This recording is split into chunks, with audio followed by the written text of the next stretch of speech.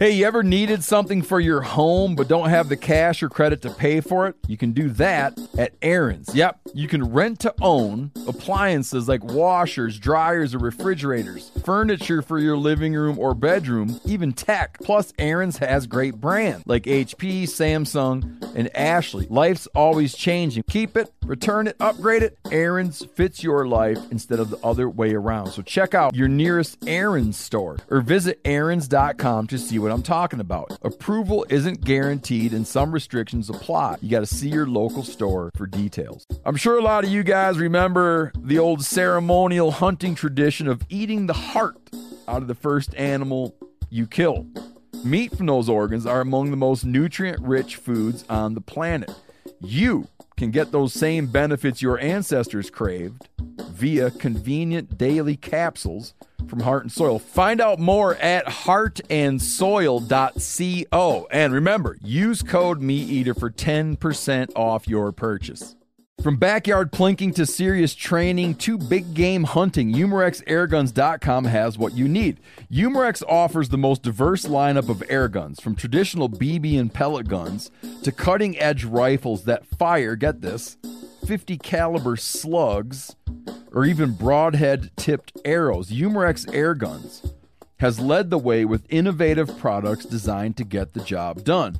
Whether you're hunting whitetails, feral hogs, iguanas, squirrels, rabbits, or even elk or bison, UmarexAirguns.com is your source for the best air-powered rifles and pistols. Visit UmarexAirguns.com today. That's UmarexAirguns.com.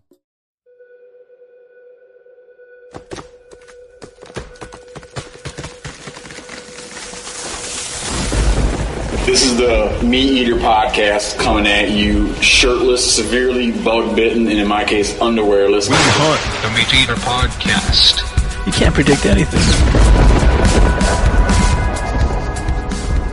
So you're telling me 9.52 million acres of American ground, publicly owned American ground, is inaccessible to people who like to hunt and fish and walk around. Landlocked. If you added up all the acreage I own, that's 4.256 million times the acreage that I own. It's a big chunk of land. Yes, dude, yeah. Yeah. How do you put it in terms of like, you know, when everyone's trying to make something seem big, they compare it to Rhode Island. Right? If you want to make something small, you compare it to Texas. But you guys don't even need to do the Rhode Island comparison. New Hampshire and Connecticut, right? You did a two-state combo. Yep. It's still the dinky states in the East, but still. 9.52 million acres of landlocked land in America. Well, isn't Yellowstone like 2 million acres? So it's like That's a good way of putting it. It's like 5 times that size. 5 Yellowstone national parks owned by the American people, but not accessible to the public. And most of them are BLM land. It's mostly BLM. And it's like a Western deal, right? Like there's not a lot of landlocked land in the East. Not that, listen, Easterners do not tune out because because we're talking about your ground, your dirt here. It's just far away from your house. Well, but it's in the West. Well, that's what we looked at. I mean, the majority of it is, but I'm sure there's landlocked lands across the nation that we just haven't looked at. Can you guys introduce yourselves? Go ahead, Joel. All right. Sure. I'm Joel Webster. I'm the Western Lands Director with Theodore Roosevelt Conservation Partnership, TRCP. I'm based in Montana. I grew up out west. And I work across the West on public land issues, so habitat conservation, but also access. I'm Eric Siegfried. I'm the founder of OnX. We make a GPS app that helps people get outdoors and stay safe and stay legal. And stay frustrated when they're looking at landlocked land, being like, dude, but it's right there. I just can't get to it. No matter how I finagle my way around, I cannot get to it. We're going to define landlocked land in a minute here. Okay. And I'm Lisa Nichols. I'm one of the GIS supervisors at OnX. And Explain GIS. Geographic Information Systems, or Geographic Information Science. Basically compiling data that has a location component into a system so that you can make maps from it or run analyses like this. Okay. And then Mark Kenyon from Wired to Hunt's here. Yes, sir. Mark deals with this on a daily basis. I don't know about daily basis. Being in Michigan. You deal with it a lot. You were just dealing with it the other day. Why are you trying to knock me down? You got to be like, it's hourly, bro. I was dealing with this like 2 weeks ago on my whitetail hunt in Montana. And then this weekend chasing elk. I wasn't dealing with this all the time, but I was looking at a couple situations like that on my map using my OnX maps all weekend. So, yeah, very well aware of the issue. And then Janice Poodless. Hello. You got anything you want to add? Still here. Still here after all these years. So define landlocked, man. Like I feel like everybody's gonna know, because one of my favorite things to talk about is I like to talk about corner hopping. How it's right. That's kind right of illegal. Right behind shoe spitting. Not recommended. Yeah. Well, yeah. The other day I defined I like my two favorite subjects lately would be like different names for how one loads chew, and then things that make turkeys gobble, and then corner hopping is right up there with it. But we'll get into corner hopping maybe. Who wants to take on what a landlocked land is? I will. Okay. So for this analysis, we were just looking at places where public roads do not provide access to pieces of public land. So certainly there's opportunities to fly into places with helicopters. There's opportunities to access places by water. When you say public roads or trails or anything? Well, just for this was public roads. Yeah, there's certainly places where you could hike in, that a landowner would allow you to cross their land, or that there's an established trail and there's a trailhead outside of the land. But for for the purpose of this analysis, we were just looking at access from roads. Okay. Quickly, what happens to that number if you turn it into that you can walk in across public land? It's just not something that we could really capture with the data that's what available. What do you call designated wilderness? You can't walk. You can't drive on it. It's not landlocked.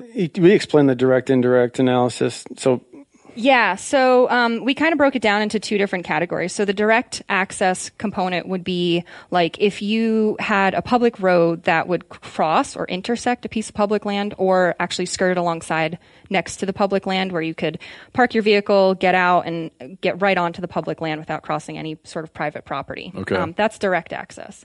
And then the indirect access component was if you could access a piece of public land through another accessible land. So like if you could take BLM to get to Forest Service or vice versa, then we consider that indirect access. And that's not counted in this figure. So yeah, if you could access it indirectly, it's not part of this number. It's not part of the 9.52 million. And I think trail access across private land to public land with established permanent easements, which we'll get into, that's pretty rare. That's rare. It's pretty rare. Yeah, I got you. But Steve, to your point of, can you walk across it? Yeah, if there's a road that touches any piece of that public land and it's a huge chunk of public land, we considered it accessible. As long as there was a public road touching it anywhere, you could walk across anywhere. There might be trails, but yeah, it was considered not considered in the number of landlocked because so it is there's accessible. A 1 million acre parcel with one road through the corner. That would be considered accessible. I got you. Yep. So it's not that you need to be able to drive across it, but you can get to it. That's right.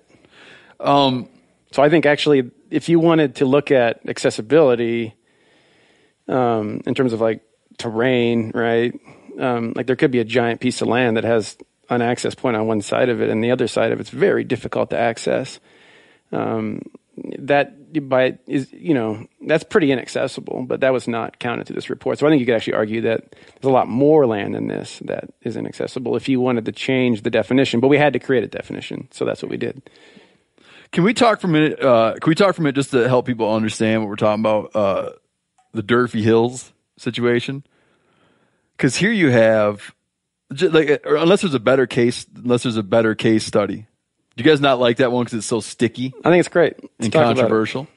Okay, so there is a place in Montana known as the Durfee Hills, which 5 years ago, 10 years ago, whatever it was, no one knew what the Durfee Hills were. But they've become an emblem, right? They've become like symbolic of landlocked lands in general, where you have a 2,500 acre chunk of ground that has really good hunting on it, has a lot of elk on it, surrounded by lands owned by two individuals. I think there's a pair of brothers that own the land surrounding this thing. There's no public access to it. And what kind of makes it, one of the reasons that makes it kind of sticky and interesting is that at some point in time, people started saying, well, okay, if I can't access it by walking in or driving in, I'm going to find a way to start accessing it with aircraft. So some number of people, maybe 30 to 60 people a year, have begun flying in on helicopters or flying in on fixed wing aircraft and landing on old roads to go and hunt this landlocked area. And I think on one hand, they're making a statement. Is that fair? And on one hand, they just want to get some good hunting. But there's a lot of good hunting. I think it's almost like it's not even civil disobedience because it's not disobedient. It's like exercising of one's rights to fly in to the Durfee Hills. The way this gets even more interesting as a case study is that the same people that own the Durfee Hills own a bunch more properties, including a property that has the potential to block vehicular access to 50,000 acres of public land. And some years ago, they proposed to the Bureau of Land Management. They came and said, I'll tell you what, I'll give you one of my ranches, which will open up roaded access to 50,000 acres of public land in exchange for the 2,500 acres of public land that you own in the middle of my ranch. And the BLM wasn't able to take the deal. There must be some big bulls on that ranch. Well, so when this ranch that allows access to the 50,000 acres, when they enrolled themselves in a public access program, 800 public users signed up to access through that ranch. So 800 public users use that ranch to access the Bullwhacker Creek drainage. And around 30 people hunt this Durfee Hills section. So there was like competing interests where some people saying it's not a fair swap. The hunting opportunities aren't equal or it's not a fair swap for whatever. But anyways, the BLM, I think not because they weren't interested, but because of cost and manpower and other issues with roads and whatnot, they were not able to seriously entertain the deal. Why are you guys giving knowing glances? Well, I think the reason that deal wasn't entertained is because there was so much backlash from Montana sportsmen in central Montana. You mean the 30 guys that like hunting the Durfee Hills? No, I mean, there was significant blowback from that proposal. What was I only see the, real quick, I only, like, without knowing the particulars, it seemed like at the surface level, for what I explained, it seems like an enticing deal. But I haven't dug into it. What makes it not enticing? I'm not claiming to be an expert on the sort of bullwhacker deal. I do know that there was an alternative route proposed, to access those BLM lands down we've there. hunted it off canoes. Yeah, and you can also get in there if you walk a long ways from a different direction. Okay. I just know that there's some folks that are pretty passionate about the Durfees, and they love to hunt it. Some pretty good elk hunting, and then there's some big bulls on that ranch around there. And with so aircraft. I think part of it, too, is that there was a big, legal fight over, and we'll get into easements probably later, but, there was a route that crossed that ranch that was open to the public, and then the Wilkes brothers, who owned that piece of property, closed it. There was some litigation over that went to court, and the sportsman's community lost, the people who were involved in that. And so as a result, that route was closed. And so I also think that there's a little bit of a taste in people's mouths. Yeah, I got you. There's another one, just to give people another example of what we're talking about when we talk about struggles over landlocked lands. There's a ranch in Colorado where, Joel, you and I have been there. Why are you giving a knowing glance? Am I not? We're good. Okay. There's a ranch called the High Lonesome Ranch who's in a big legal pissing match with the county in this case, where there's a county road that accesses public lands. And they're in a protracted legal battle where the county gets outspent. The county already, they put $40,000 into legal fees, and it's not, I don't know if it's sustainable. They keep getting outspent. But they're saying, hey, man, that's our road. That's an open road. The ranch has it gated. They're saying, no, it's not open. We got a gate across it. Yeah. To prevent people from accessing big chunks of public land. So the point being, these are like battles that are being waged. There's like battles being waged around public land access all the time. And I know that you're not coming at it saying that everything should turn into a fight, because there's a lot of situations where these things can be resolved with willing sellers, willing buyers. There's public money available. I don't want to act like it's all like contentious and nasty and people suing each other, but I'm just trying to raise the idea that there are little battles in the war over public land access that do turn ugly and contentious. And I think those battles are becoming more common as we see a shift in ownership patterns across the West with, new people moving in with a lot of money who aren't from there, that maybe don't, traditionally a lot of these places were open, just by knocking on the door or helping somebody out on their ranch or whatever, you get access to go hunt their property. And that's changed. And so as a result, there's more and more conflict. And I think, what's going on in Colorado, I think what's happened in the Crazy Mountains is just emblematic of what's happening in today's world. I think the intent of this project we're working on, and then we put together here, though, is to really focus on cooperative solutions that bring people together to help solve this problem, prevent that from happening in the first place. Can you give me a quick rundown, anyone, on if you had to say, like, generally what allowed lands to become landlocked? Like, what were the mechanisms in place? That it seems like a really weird oversight, right? Well, I think it just happened by the nature of the West and how the West was settled. There's a whole, bunch of laws that are tied to, it all started out with the Homestead Act, right? Which in 1862 was the first one, and there were several where, settlers were coming out from the East and coming out here and getting their 160 acres, and they were going to make a go at it. Like, that was when you, staked the claim. That's right. Yeah. There's a lot of movies on that.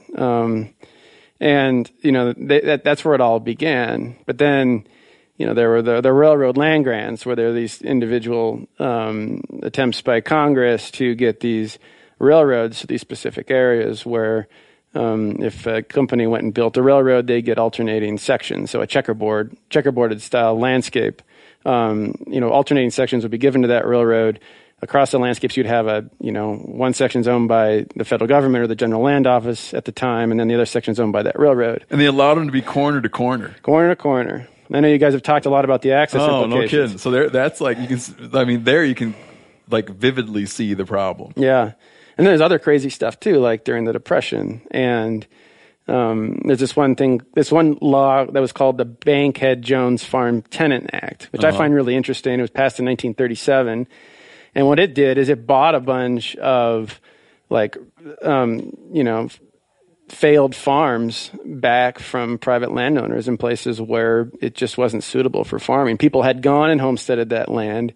It was rough and rocky, and they probably used it pretty hard, and it just wasn't proving. And so the federal government actually went and bought that land back. And that went back, originally all went to the Forest Service, but some of it ended up going to the BLM. And if you look at the Dakota grasslands and in North Dakota and South Dakota, like that Badlands country, which is really great mule deer hunting. You look at the High Line in Montana, and then also the Lewistown, like some of that breaks country right around it anyway. And then also down in Wyoming and New Mexico and Colorado, there's just 11 million acres went back to the federal estate that were private, right? And this is all happening in a disjointed fashion. And so as long as their surrounding neighbors stayed solvent, that piece of land in the middle became federally owned, but not federally accessible. That's right. And then there's the notorious Oregon and California sort of railroad scheme where there were 3.7 million acres made available for a railroad company that would build a railroad across Western Oregon, again in a checkerboard pattern. And then they were required to sell that land to settlers in 160-acre chunks for $2.50 an acre. But they found that about all that stuff, man. What's that? At that price, Yeah, I'd buy right. it all. I'll take it. I'll take it. And I think they felt the same way because they wanted to turn it into timber companies. And so instead of like giving it to settlers, they figured out a scheme to turn it into timber companies so they could cut a bunch of trees and make a bunch of money. And Just to have like ghost individuals purchase it. yeah, they'd go down to the bar, I think, and get somebody to help them to come in and buy that land for $2.50 an acre, and then they'd get it from them for the same price probably. I don't know what they'd give them in exchange for it. I'm sure there was some compensation. But then they just accumulated these, mass holdings of land. And then, a bunch of people went to jail for it. And then in 1916, 2.8 million acres of that land came back to the General Land Office, which eventually became BLM land, Oregon and California lands in like southwest and northern California. And if you look at that on the map, it's a mess. And that stuff wound up being messy and inaccessible. It's messy, yeah. And some of it's accessible because there's a lot of timber production in that country, where you've got a lot of timber roads, and so they kind of cut in and out of the checkerboard pattern. So not all checkerboard lands are inaccessible, right? Especially like in timber country, where oftentimes the Forest Service will own a road easement across that private land onto their own section. And as a result, that access is sort of maintained to some of those sections where those roads exist, but not all. And we're talking about a lot more. When we say a section, we're talking about a square mile.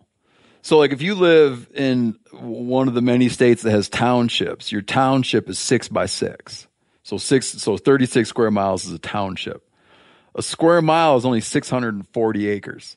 But what's the biggest chunk of landlocked land in the country? The biggest one that we found was 22,264 acres in southern Wyoming. 22,000 acres in one chunk. It's like 35 square miles. So without getting into names, does the dude who owns some of this, is he just like, man, I really like this setup where basically you have access to a lot of land. You have no tax burden. I'm sure some dudes are. Oh, they gotta be. Yeah. Some people gotta hate that this is a conversation that's going on right now. They gotta be like, man, I just want to keep quiet. Enjoy my 22,000 acres of land that I don't pay taxes on.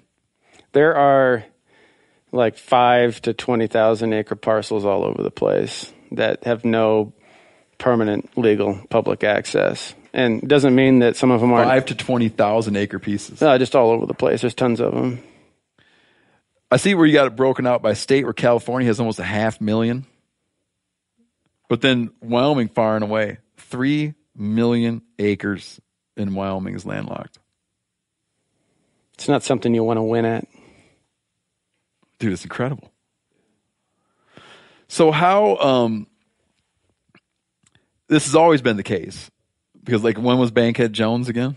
That was in 1937. Okay, so we started making our problems around the time they were cutting big railroads, like the Northern Pacific and stuff. Well, 1862 with the Homestead Acts when it really started, and people began to accumulate chunks of land. And they were just, if you look at, if you hunt, right, you're trying to figure out like where's that topography where I can go kill a mealy buck or whatever in eastern Montana or eastern, Wyoming, and you're looking. Oftentimes that public land is like following a little break of a stream, or it's in some badlands or some coulees where it's just not good farmland or ranch land. And so a lot of these guys they were settling the prime land. In Nevada, they were settling, the riparian areas where the water was. That's the only place there's water, and they're leaving the uplands in public. The railroad stuff is a real mess in Nevada. But, in places like eastern Montana and Wyoming, like it was really about, which land is most suitable for farming and ranching, and the rest was left public. And it's rough. It's rough country. And so these guys would, some people would be really good at accumulating land and they get these giant ranches, and they just ended up, having these public parcels inside their estates. And it was inadvertent, but it happened. On average, it takes about 30 days for a person to break their New Year's resolution. So if saving money was on your 2024 list, odds are you're already done trying. Well, luckily, I have a 100% guaranteed way to save you money this year. Just switch it over to Mint Mobile. Right now, Mint Mobile has wireless plans starting at $15 a month. That's unlimited talk, text, and data for $15 a month. Choose from 3, 6, or 12-month plans and say goodbye to a monthly phone bill. Mint Mobile gives you the best rate whether you're buying for one or a family. And at Mint, families start at 2 lines. Use your own phone with any Mint Mobile plan and keep your same phone number along with all your existing contacts. To get your new wireless plan for just $15 a month and get the plan shipped to your door for free, go to mintmobile.com/meateater. That's mintmobile.com/meateater. Cut your wireless bill to $15 a month at mintmobile.com/meateater. Additional taxes, fees, and restrictions apply. See Mint Mobile for details. Make life insurance part of your financial planning this year. Start shopping now with Policy Genius to find the right policy to protect your family. Getting life insurance today means you'll have peace of mind so that if something were to happen to you, your family can cover expenses while getting back on their feet. With Policy Genius, you can find life insurance policies that start at just $292 per year for $1 million of coverage. Some options offer same-day approval and avoid unnecessary medical exams. They work for you, not the insurance companies. That means they don't have an incentive to recommend one insurer over another, so you can trust their guidance. No wonder they have thousands of 5-star reviews on Google and Trustpilot. Save time and money and provide your family with a financial safety net using Policy Genius. Head to policygenius.com or click the link in the description to get your free life insurance quotes and see how much you could save. That's policygenius.com. Hey, I'm kind of an afternoon hydrator. Like, I wake up in the morning and drink a bunch of coffee. Then later in the day, I'm like, man, I got to hydrate. And then I'll see some Liquid IV, and then I'll drink a whole bunch because I like it a lot. It helps me stay hydrated because it motivates me to do it. Now, it doesn't matter if you like hydrate to live or live to hydrate. Liquid IV quenches your thirst faster than water alone. It's got 3 times the electrolytes of the leading sports drinks. And no artificial sweeteners, plus 0 sugar in the sugar-free version. However you hydrate, grab your Liquid IV Hydration Multiplier sugar-free in bulk nationwide at Costco. Or get 20% off your first order when you go to liquidiv.com and use our code MeatEater at checkout. That's 20% off your first order when you shop Superior Hydration today using promo code MeatEater at liquidiv.com. I spend a lot of time outside, and I spend a lot of time hydrating with Liquid IV because, like I said, I love it, and it makes me drink like I know I should. It makes me feel great. Check it out, liquidiv.com. So what is your, I want you guys to explain how TRCP and Onyx work together to compile information and what the goal of it was. But what was the thing that initiated the conversation in the first place? Well, Joel, you can tell your story, what you learned from being in D.C. so much. Okay. That's the start of it. It is. Yeah, so I mean, one of the things that happened at the beginning of this administration under the Secretary Ryan Zinke of the Department of the Interior is he issued a series of secretarial orders, which were like directives to the different bureaus of the Department of the Interior. And so you've got like the U.S. Fish and Wildlife Service, the National Park Service, and the Bureau of Land Management. The BLM, is the largest public land management agency in the country. They administer 245 million acres. And through these orders, there are a couple of them where he directed the bureaus to identify places where access is limited or non-existent and opportunities to make those lands accessible. Really? Yeah, it's good stuff. That's good stuff. And what did they have in mind there? Because was it looking for ways to spend Land and Water Conservation Fund money, or?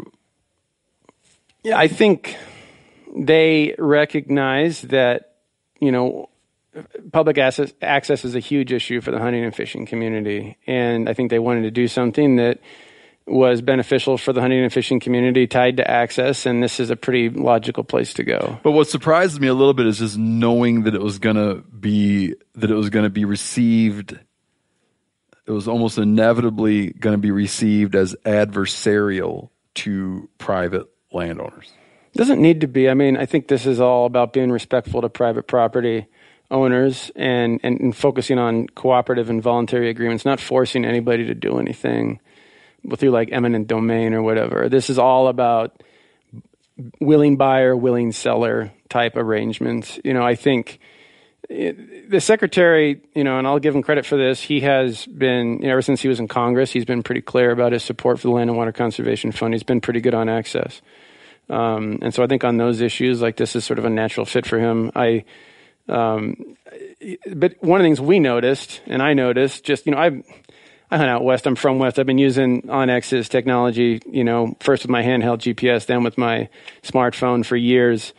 And just like a lot of folks who live out here and hunt a lot on public land, I've learned how to navigate public lands using that phone. And you didn't know how to use a map in the old days? Well, I think it's pretty different when. Yeah, that's why this is going to hear me out. Okay, that's why I hate OnX, because it used to be that you had to have special secrety skills to find how to get into places.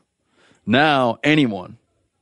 So it was like how I hated the internet, because I was good in the library. And then all of a sudden they made information just available to everyone. And then I'm like, man, now I lost my advantage. And OnX, it lets you get to walk around and look at the landscape and understand it in a large scale sense easily. That's fair.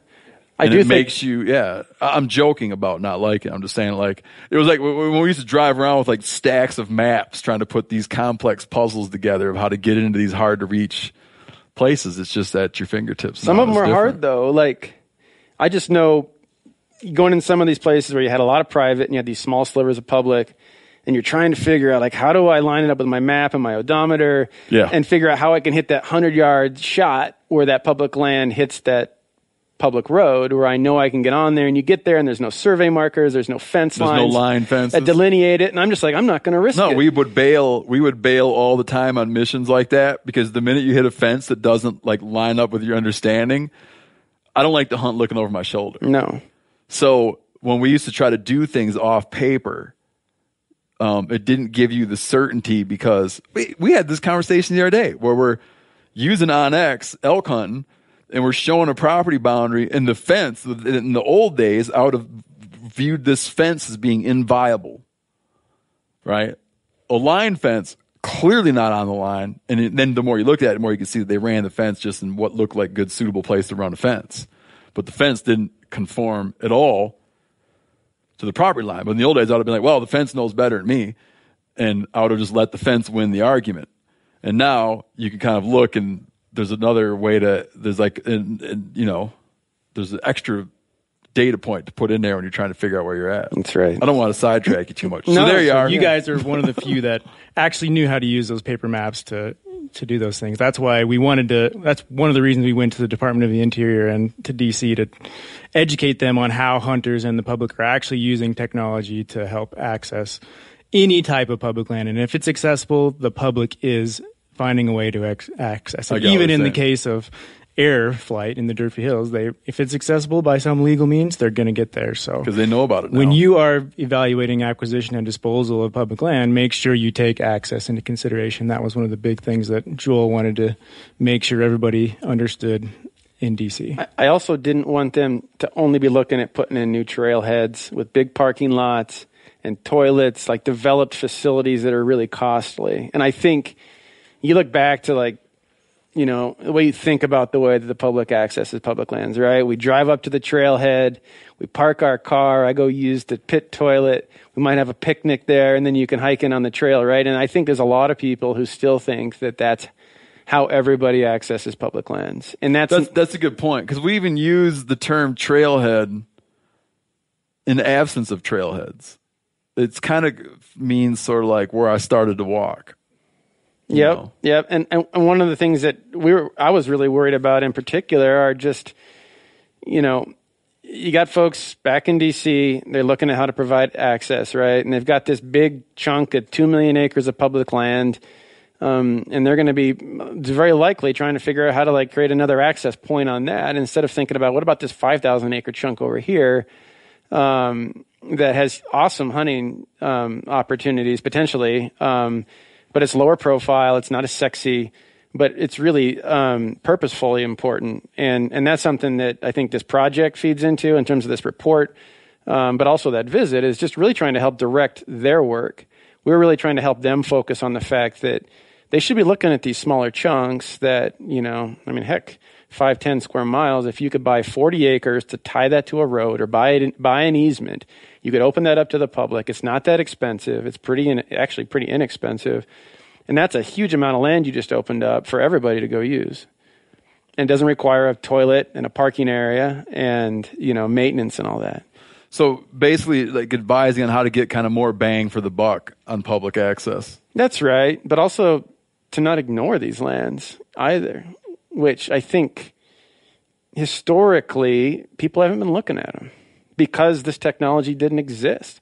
People thought that they couldn't be accessed, and so people have been ignoring them for a really long time. And that's changed in recent years, and we're trying to help drive that change. So what was the moment when like a nonprofit and a tech company decide to like come together around an idea? Well, we had, I guess that was late 2017. As a company, we had defined for ourselves a company purpose to give back to access-related causes, because that's what made our company what we are today. We show people where you can go in the outdoors. So we wanted to give back to that. So we defined a company purpose for giving back to access-related causes, started to look around, and that's when, by who knows what higher power, Joel shows up on our doorstep and says, "Hey, I've got this problem. Would you mind coming to DC and talking about how technology helps people access these public lands in eastern Montana and random." But at that point, you hadn't started to put together all the information. Right.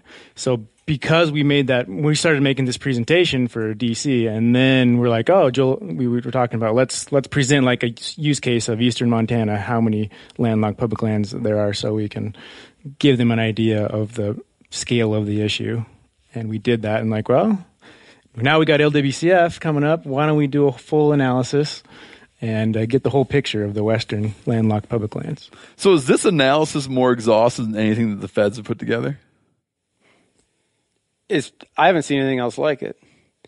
And part of the reason I think this happened is because the feds have expressed an interest in this. Like, we've been down and sat with not only with Interior officials about this, the Department of the Interior, but we sat down with Bureau of Land Management staff, and they're like, we've been directed to figure out, where these inaccessible lands are, and we're trying to figure out exactly what we're going to do here. And we're just looking at each other like, well, maybe we can help with this.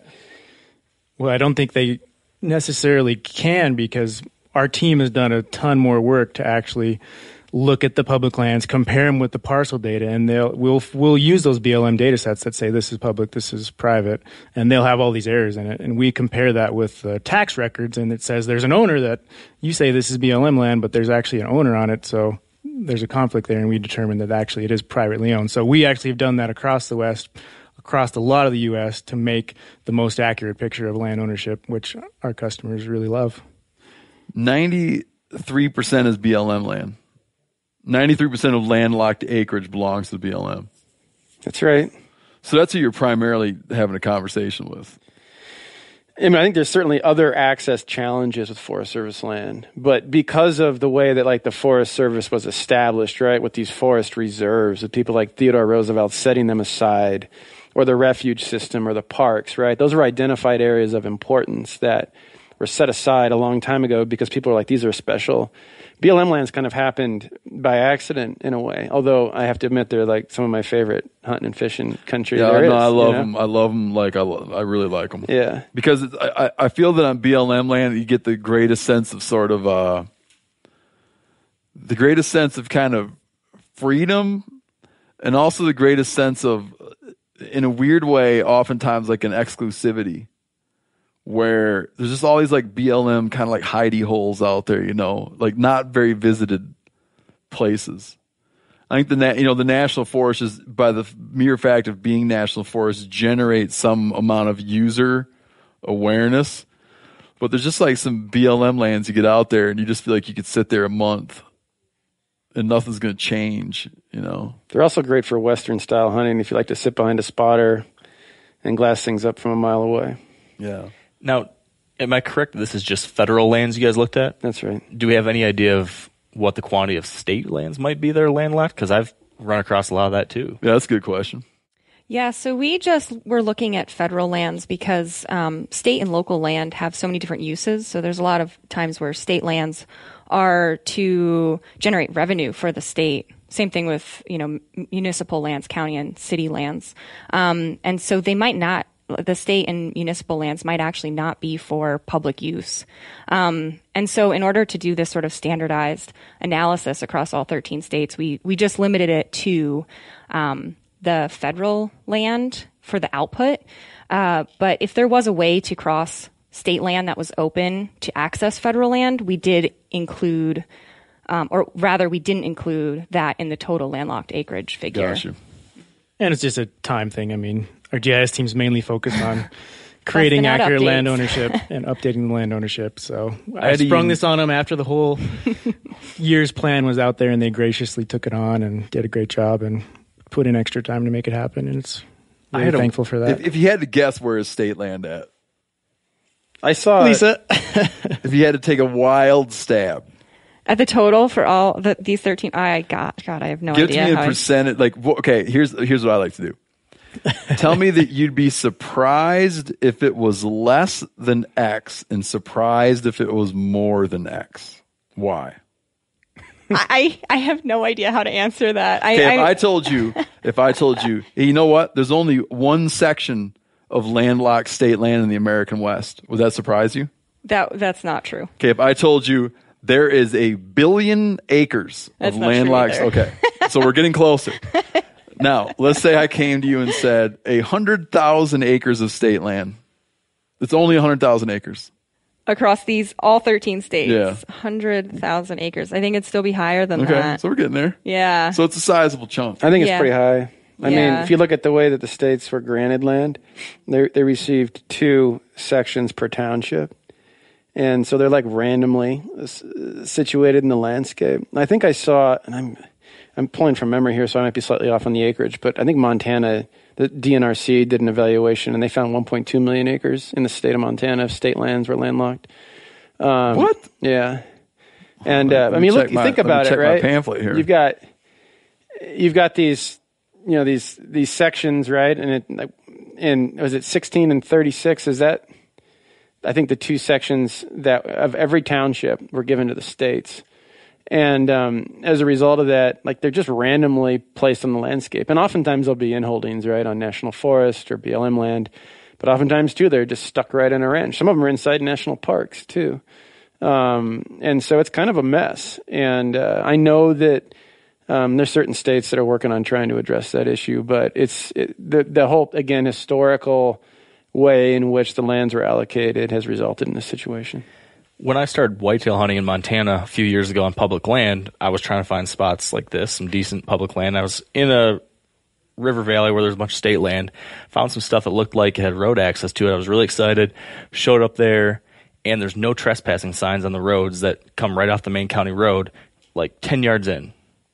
And I was so confused. I'm like, this shows public land on the map. I was looking at a paper map at this point.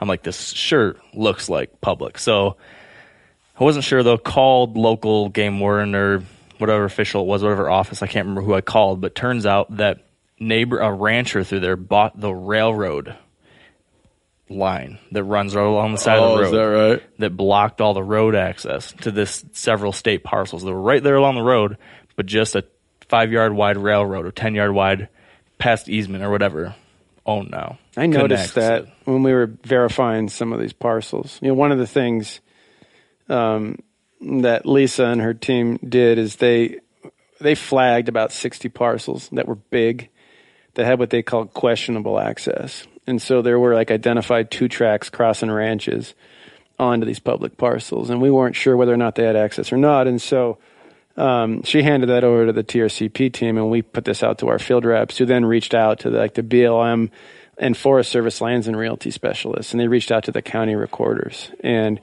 we're trying to figure out whether or not there were easements to these parcels. And it was actually pretty astounding how few there were. But one of the things we found was also these crazy railroad lines running through these parcels that separated them and stuff. And it's just what's going on here? And I wasn't aware that they actually owned that land. I figured they just, had their tracks on top of it. But yeah, it's kind of crazy.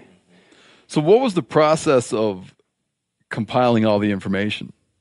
And who do you decide then to present it to? So one of the advantages that we had coming into this, as Onyx, we already had a lot of this data compiled for our products. So like Eric was saying, we could have just used the public land data sets directly from the public agencies, but those are typically generalized boundaries. And so to really drill down to this scale of analysis, we had to use data that had already been reconciled with the private parcel data.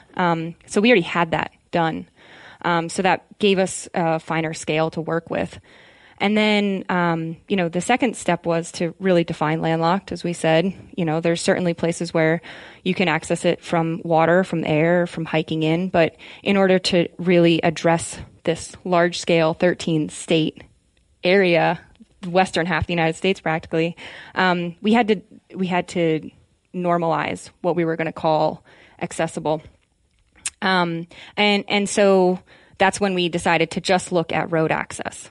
And then from there, we had to decide what was a public road versus a private road. But there's no national data set for public versus private road. Most road data sets that are available are classified according to, whether it's a interstate, a highway, a county road, or surface type, pavement versus dirt versus gravel.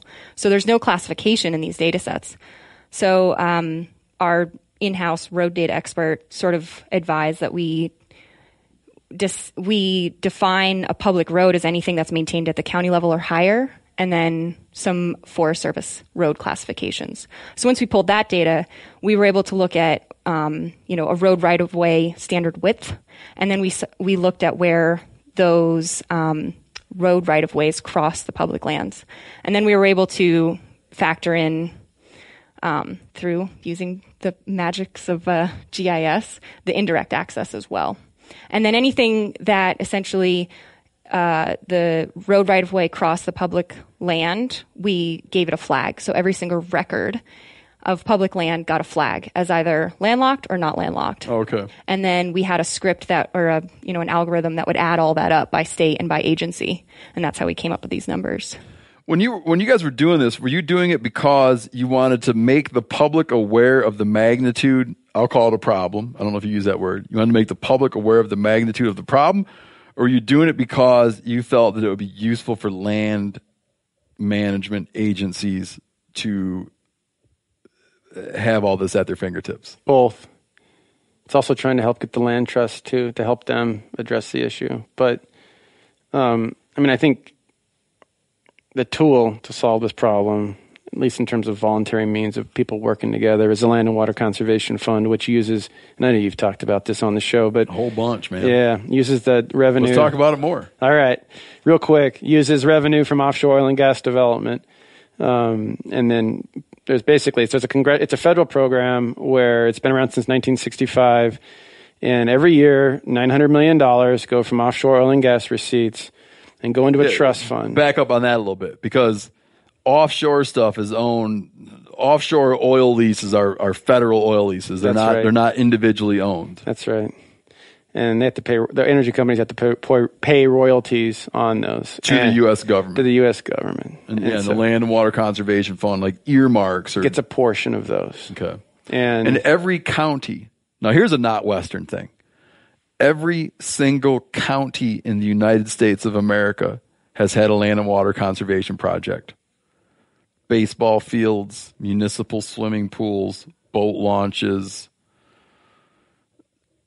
on up to, trailheads, maybe. Yeah, major areas. access points into large parcels of previously landlocked stuff. It's like the key. It is the key driver for public access. That's right. Everything recreation. And like half of it goes to the states and local governments, and half of it goes to federal programs for the most part in the recent years.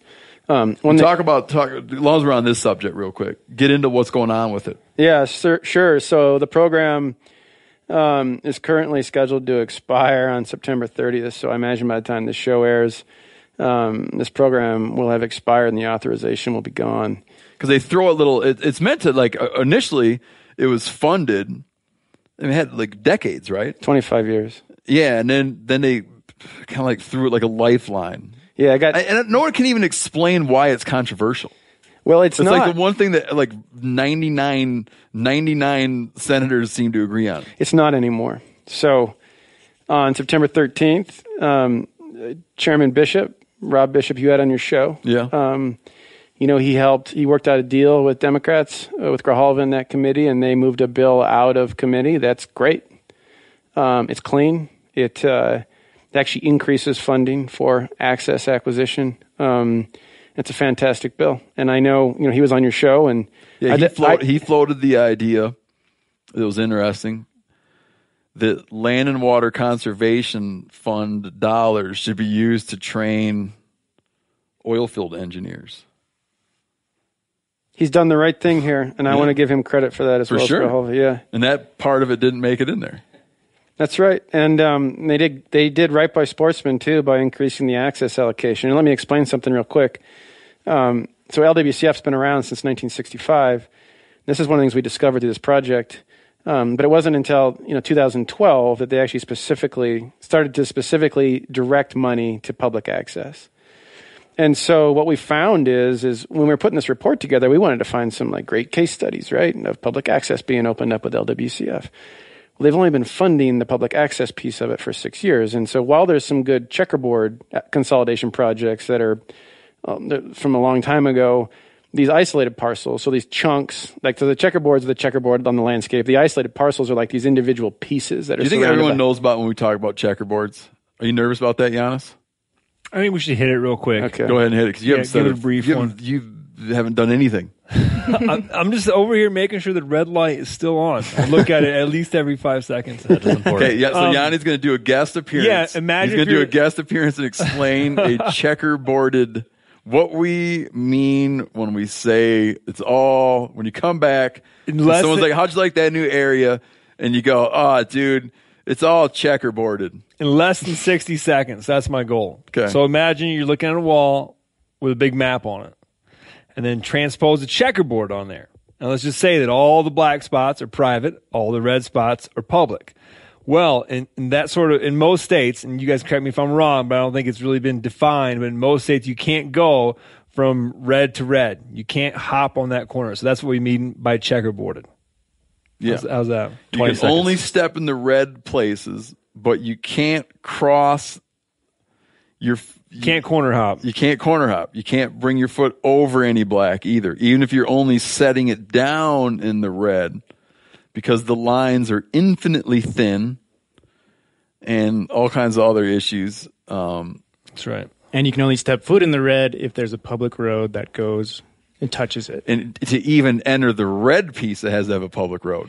Is that anything that's been broached? Is that an access idea that's been broached at all? Oh, yeah. They trying to get that access corner to corner? I think you're beating your head against the wall. They floated the idea in a number of places. A number of states, it's uneasy. It's uneasy. People will be, a number of states, people have been cited for it, challenged it. It hasn't been solved to really anyone's satisfaction. I wonder how much of this landlocked land could be solved for simply by allowing stepping from corner to corner, which seems like reasonable public. I would say the bulk of it. I would say a large portion of it. You'd be surprised. Maybe half. Lisa, can you plug that algorithm in real quick and give I'll back give to you us? 2 figures. Oh, no. We've had that question a few times, just saying, if we just change the policy on corner crossing, exactly how many acres would that open up? And, that's certainly a data challenge right there. That's a data challenge? Yeah, it's a data challenge. Meaning challenging. Yeah. I mean, there's places where the corners aren't actually being represented by corners in the actual data sets. And so, when you look at it, your human eye can kind of see that it looks like a corner. But if you zoom way in, the data itself is not actually meeting at a precise corner. And so in order to define that, it can be done. It's just a matter of do we have the time to define that? Can you really assign someone to to explore every section? Yeah. I mean, you're trying to capture things with broad strokes. Mm-hmm, although I think she's pointing to the one place where you can legally cross some corners where they do overlap. The edges of the surveys. Yeah. Yeah. If you're a real student of the map. So some surveyors screwed up and now you could do it. Well, when they did those township range section, the Earth isn't square, so they put all these squares on there. Occasionally, they had to do this correction where there's either a gap or an overlap. And when there's an overlap, why don't you guys publish like a state by state guide to the overlaps? Hey, man, you're giving away because you would hate us even more. This is an Onyx pro tip right here. Wow, that's good. No, I've seen it both ways. But yeah, in Colorado where I used to guide, we had that exactly. I just kept like coming up to this corner that we thought was a corner, and then we realized that it was actually an overlap of 10 feet. And the next thing you know, we were just gliding over that fence. I think if you can show the map and how it overlaps, that's the law. What I think, I don't even want you guys to weigh in on this because it's going to be the kind of thing that makes you give knowing glances to each other. So I'm just talking to Giannis and Mark. What I think would be a good exercise, just talking to Giannis and Mark, to have to put together a sort of legal defense fund. Let me back up. There's a good story about when someone was trying to clarify Montana's stream access law, that they knew that they had a way they wanted to challenge it. And what they challenged it with was a group of women going tubing. Right.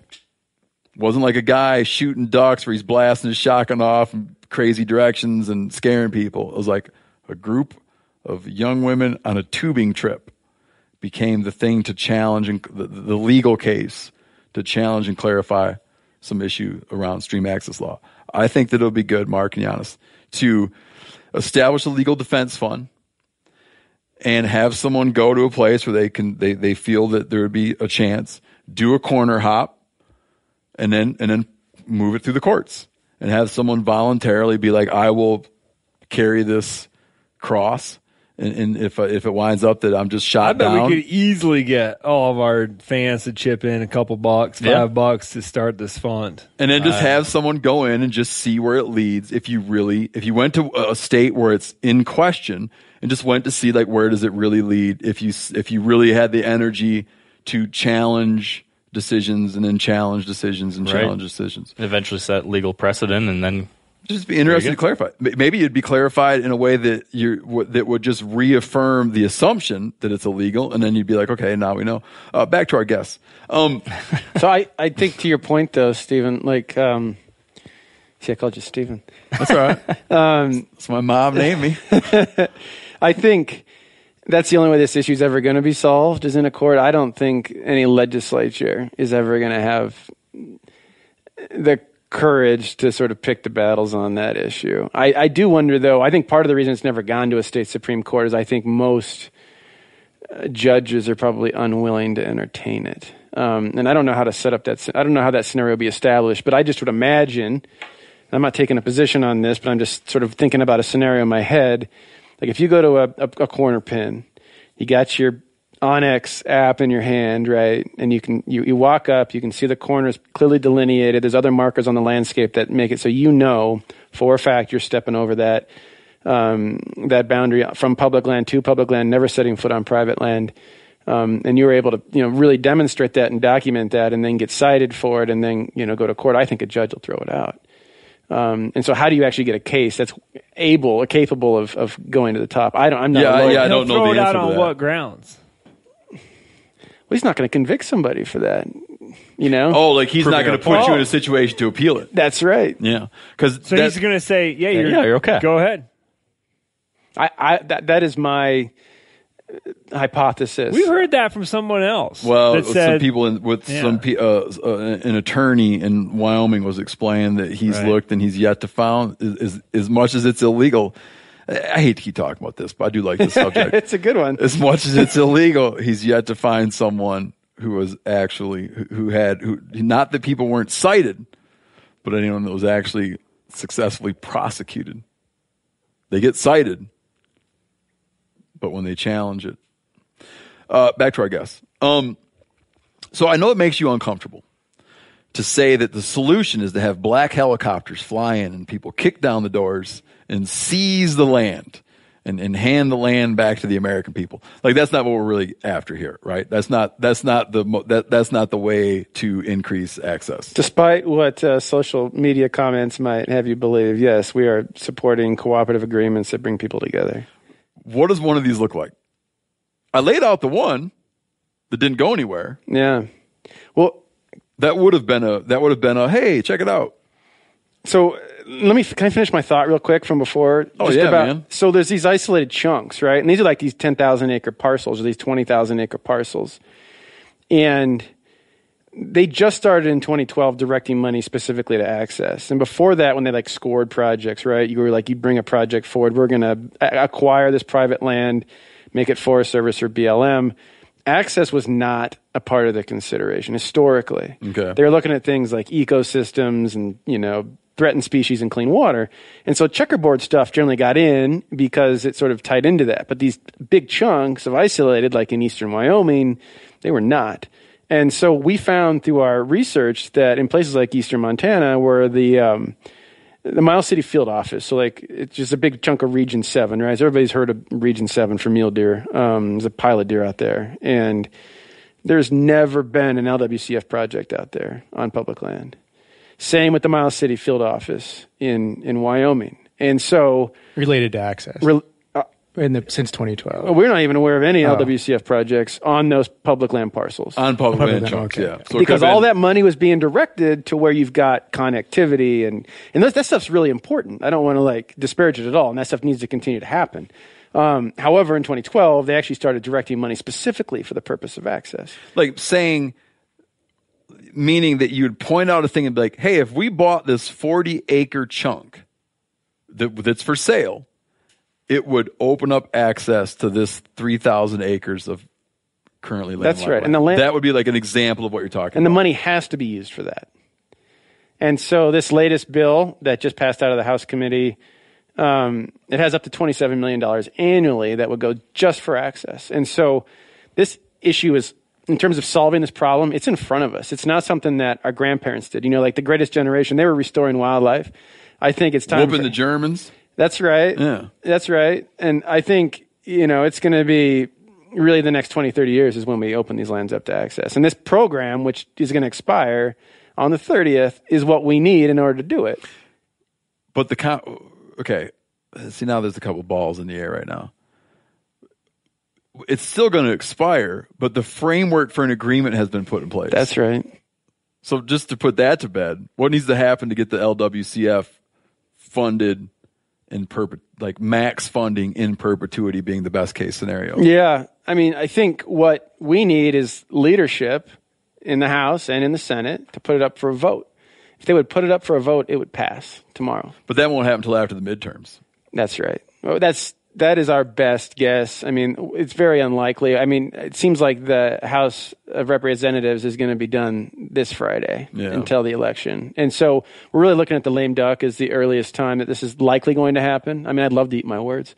But and I think then at that point it's going to depend on, how good of a night the Democrats have. I think if they do really well, that they're going to be like, well, let's just wait until Congress turns over and then we can write our LWCF bill. And so I think there's the risk of that, right? But I think that there's a pretty good deal on the table, and we'd like to see dedicated funding. So right now they have to appropriate it every year. So appropriators actually have to, even though there's money in the trust fund, they have to every year appropriate it. We want to see dedicated funding. So it's just like Social Security or Medicare, where every year it just rolls over and appropriators don't even have to mess with it. That money's in the pot and we know it's there. And it's not a new tax.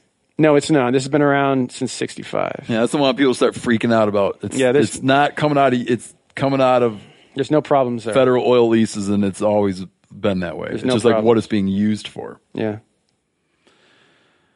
All right. So they're not kicking doors down. There's a path forward. In your analysis, does it really seem like the best solution where we should be putting all of our attention is what are we doing with LWCF funds? You say that again, I'm sorry. In solving, in helping to increase access to landlocked lands, is it that, the LWCF is just one of many ways that we could begin to address this issue? Or do you look at all of the tools and the toolkit, so to speak, and it winds up being there's just like a hammer, and it's the LWCF? Well, I think the LWCF is by far and away the most powerful tool, and it can do the most. However, there are other tools in the box. There's also potential state programs or existing state programs that can help, crack at this issue as well. And so I think we need to be looking at all options. But I mean, $27 million every year specifically for access. In addition to the other projects, they're doing good habitat work and benefit access by default, right? So the other LWCF projects still do good things for access. They just don't do it as their primary goal. And so as a result, the money ends up going other places. But I mean, there's nothing even compares to this because states just don't have that kind of money.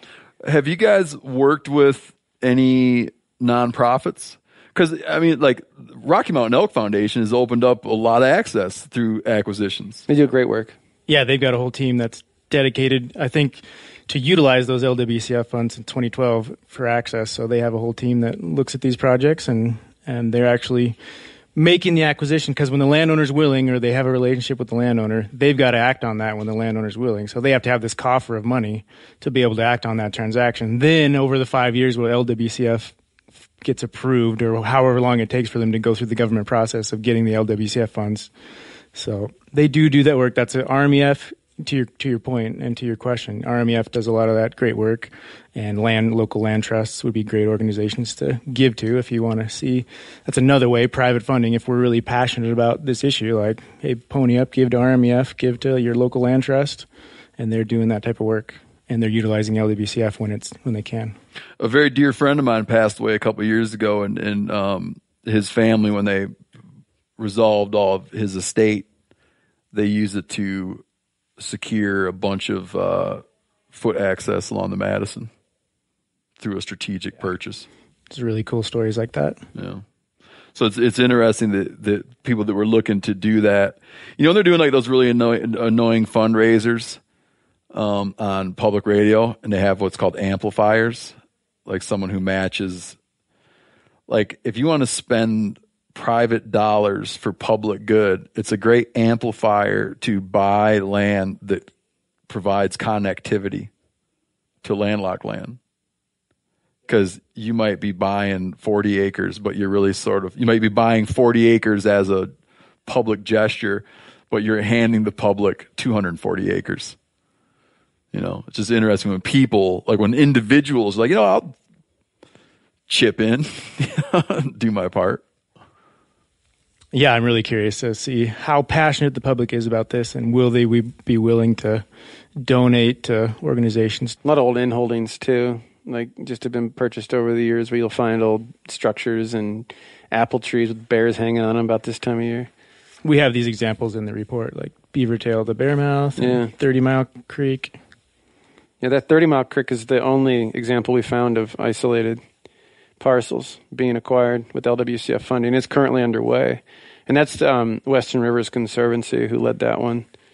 And they've really figured out how to use this access money.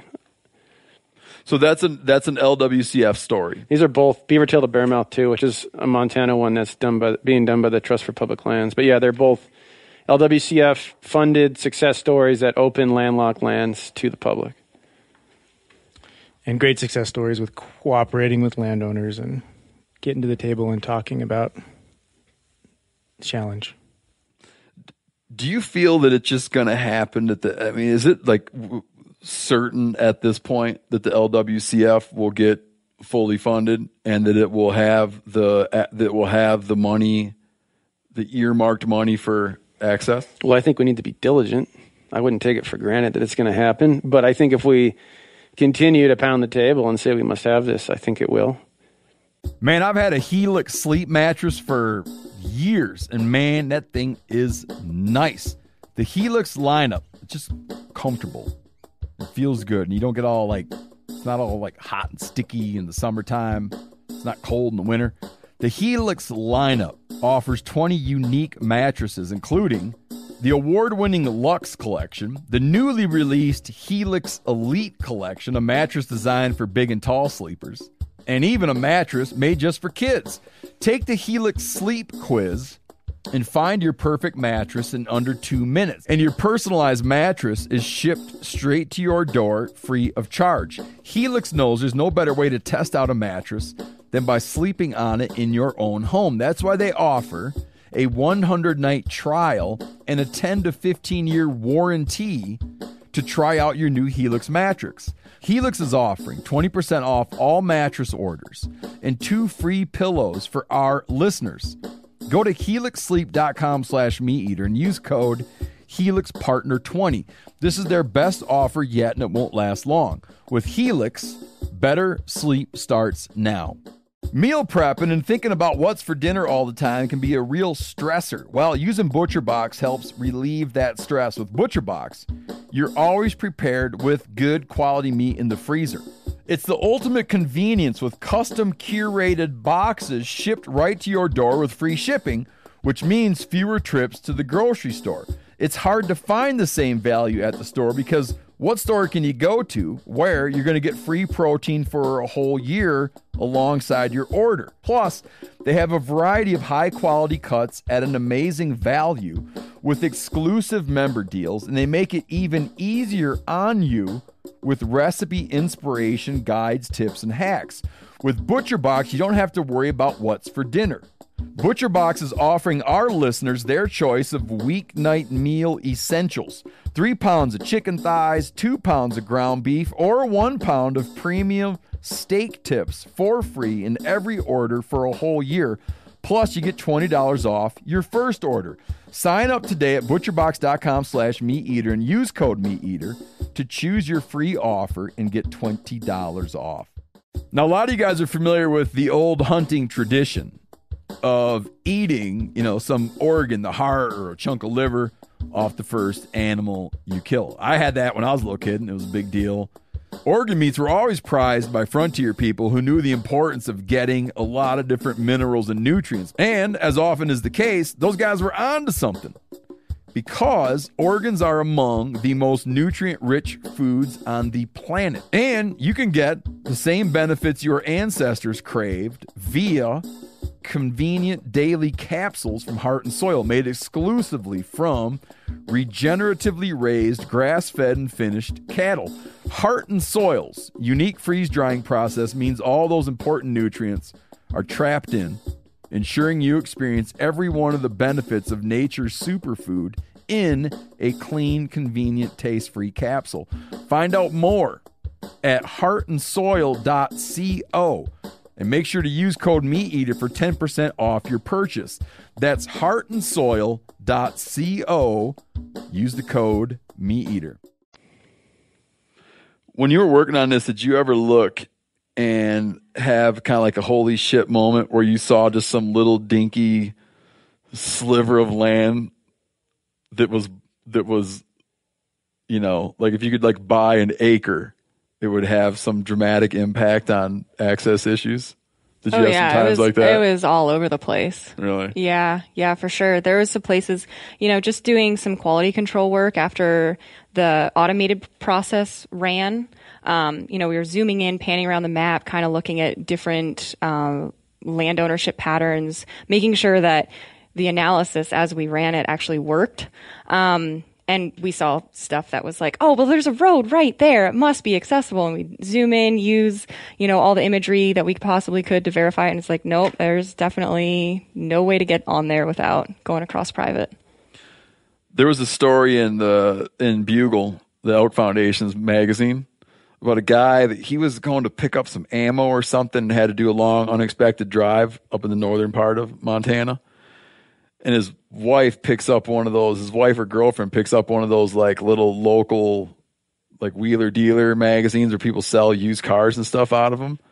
And she happens to find a piece of land for sale while they're driving. And they're not even really in the market, but they're like, oh, that's weird. And they go to look at it. And it wound up being, a blocker to a bunch of public access. So that person, help facilitate and fund the purchase of that land, and they put in a little trailhead there for a BLM access. That's pretty awesome. Yeah, and that was just because imagine the power at your fingertips. But this is just a dude driving along reading a classified ad in the newspaper and identified stuff. So maybe rather than our legal defense fund for the checkerboard case, we should just that's too put much together fun. That's too much Kickstarter fun for this. I think that it would be an interesting thing if it'd be an interesting thing to look at the places like you recognize, these places where you're kind of like these like sort of wow moments of, it's right man, there. you're telling me it's so close but not there. Yeah. And we're able to at the same time put something in place to monitor when those, again, like the willing seller, willing buyer model, to monitor when those places come up, or to initiate making offers on those places and just see what sort of public support one would get in driving those dollars. What does that initiation look like? Like, so you guys brought this information to DC, right?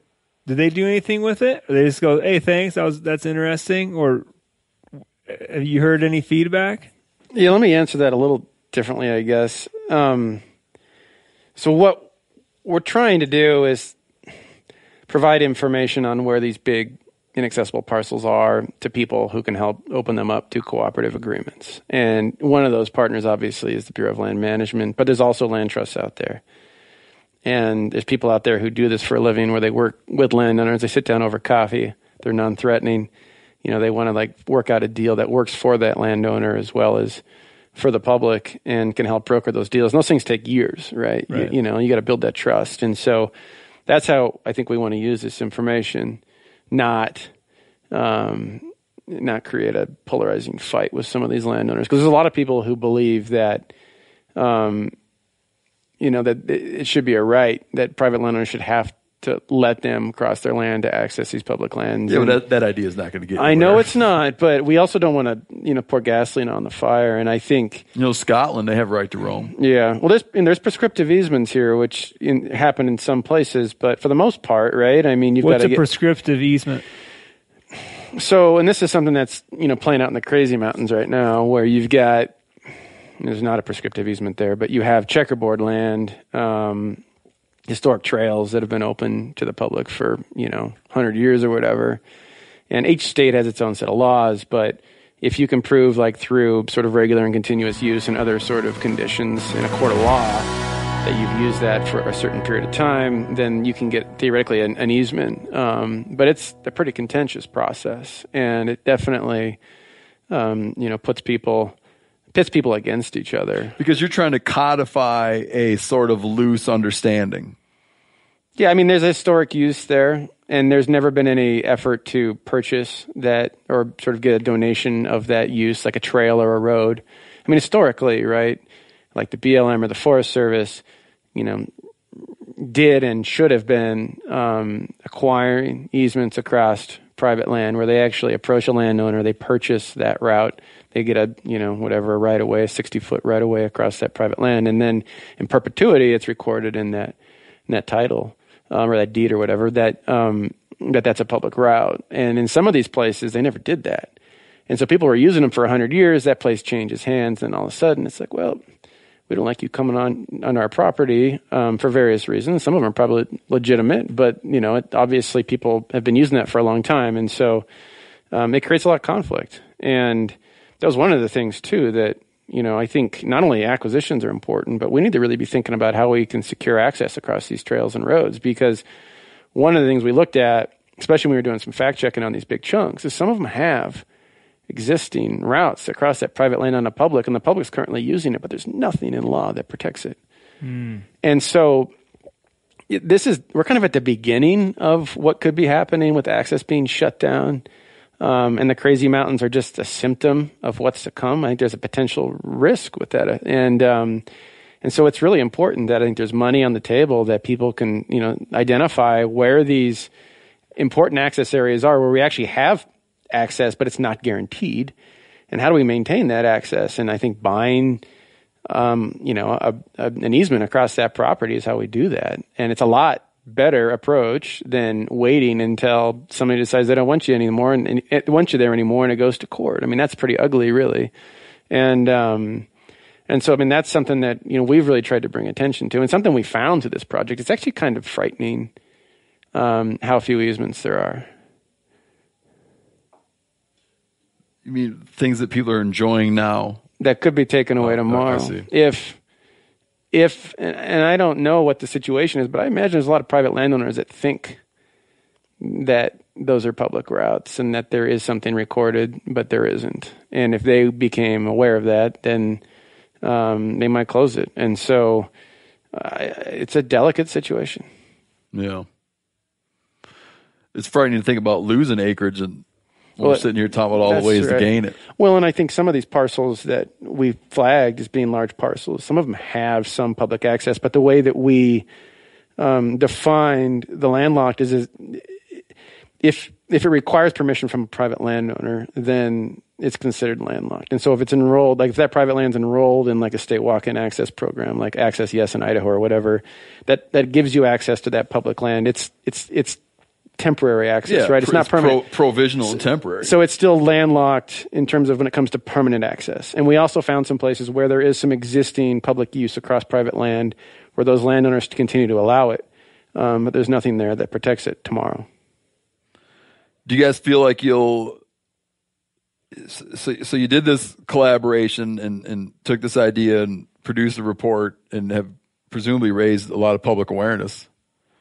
What's next? I mean, do you guys walk out the door now and go your separate directions and never talk again, or?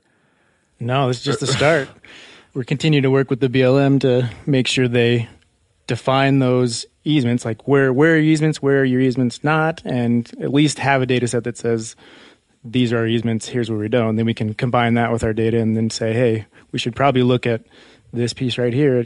Who knows who the landowner is going to be in the future, and we need to maybe secure that access point. Yeah, I forgot to mention the federal agencies oftentimes don't know where their easements are either. So we're trying to get that standardized and fixed. I think one thing, too, we've had a lot of interest from the land trust community.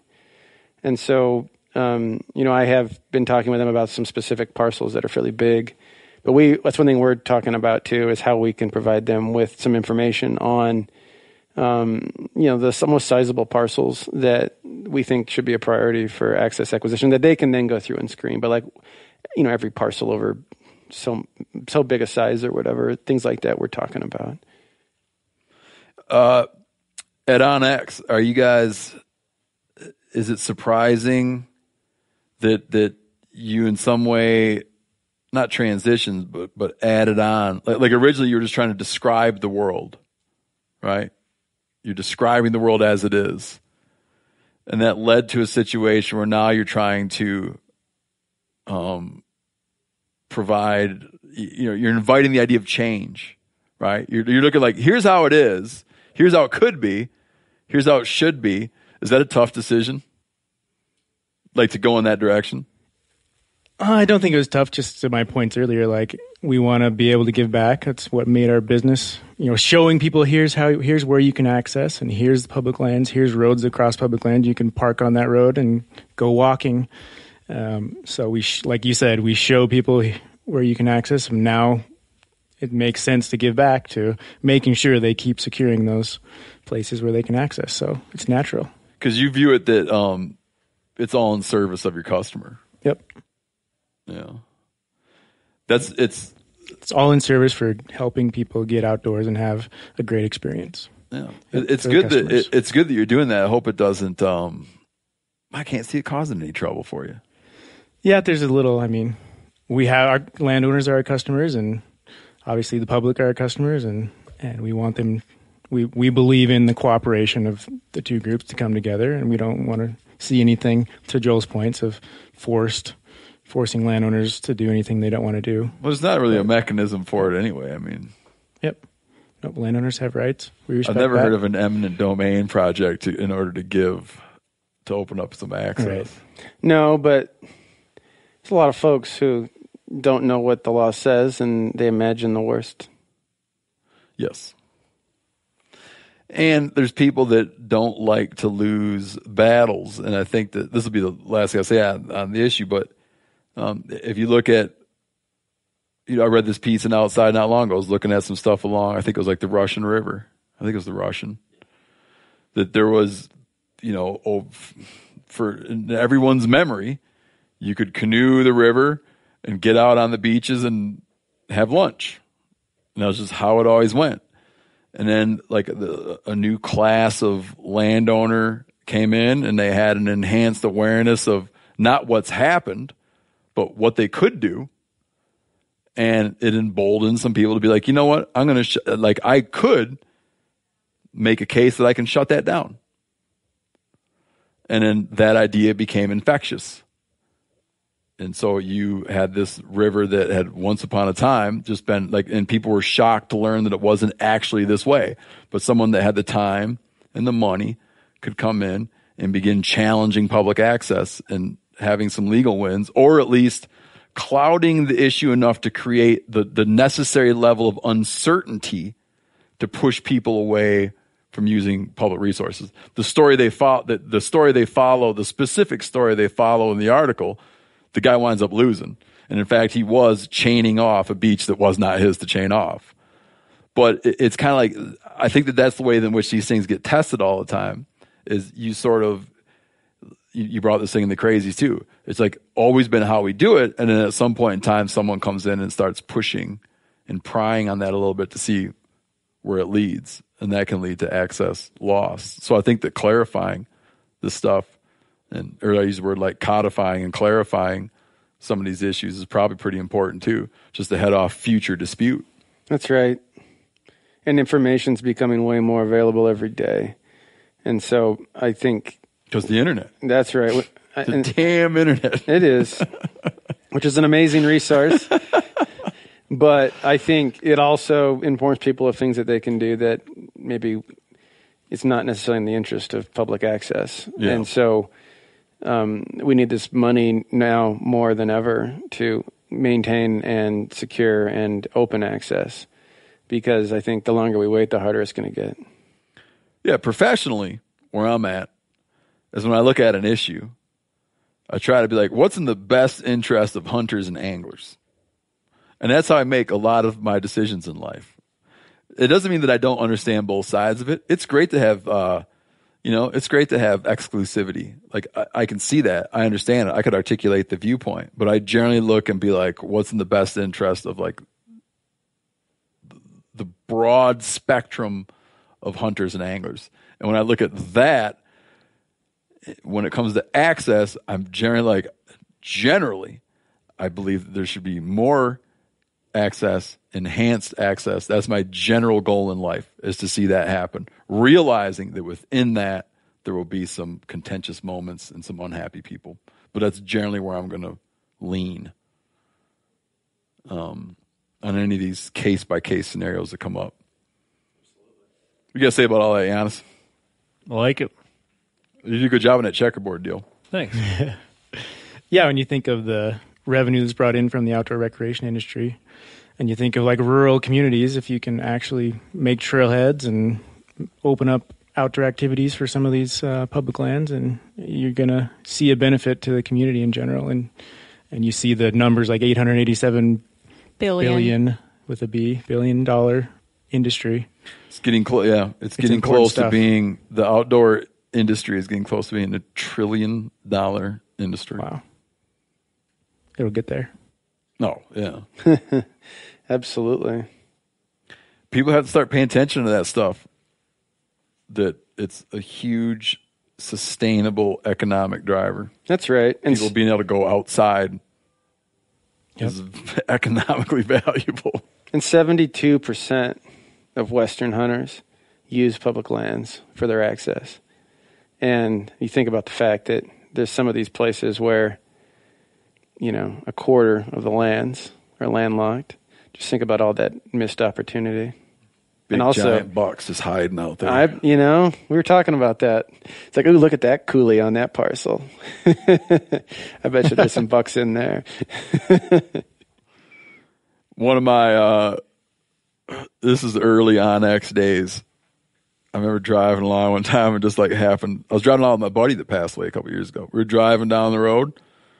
And I had to like look out. We're going turkey hunting in one place. I happened to look out, and I'm looking like we're crossing this kind of coulee.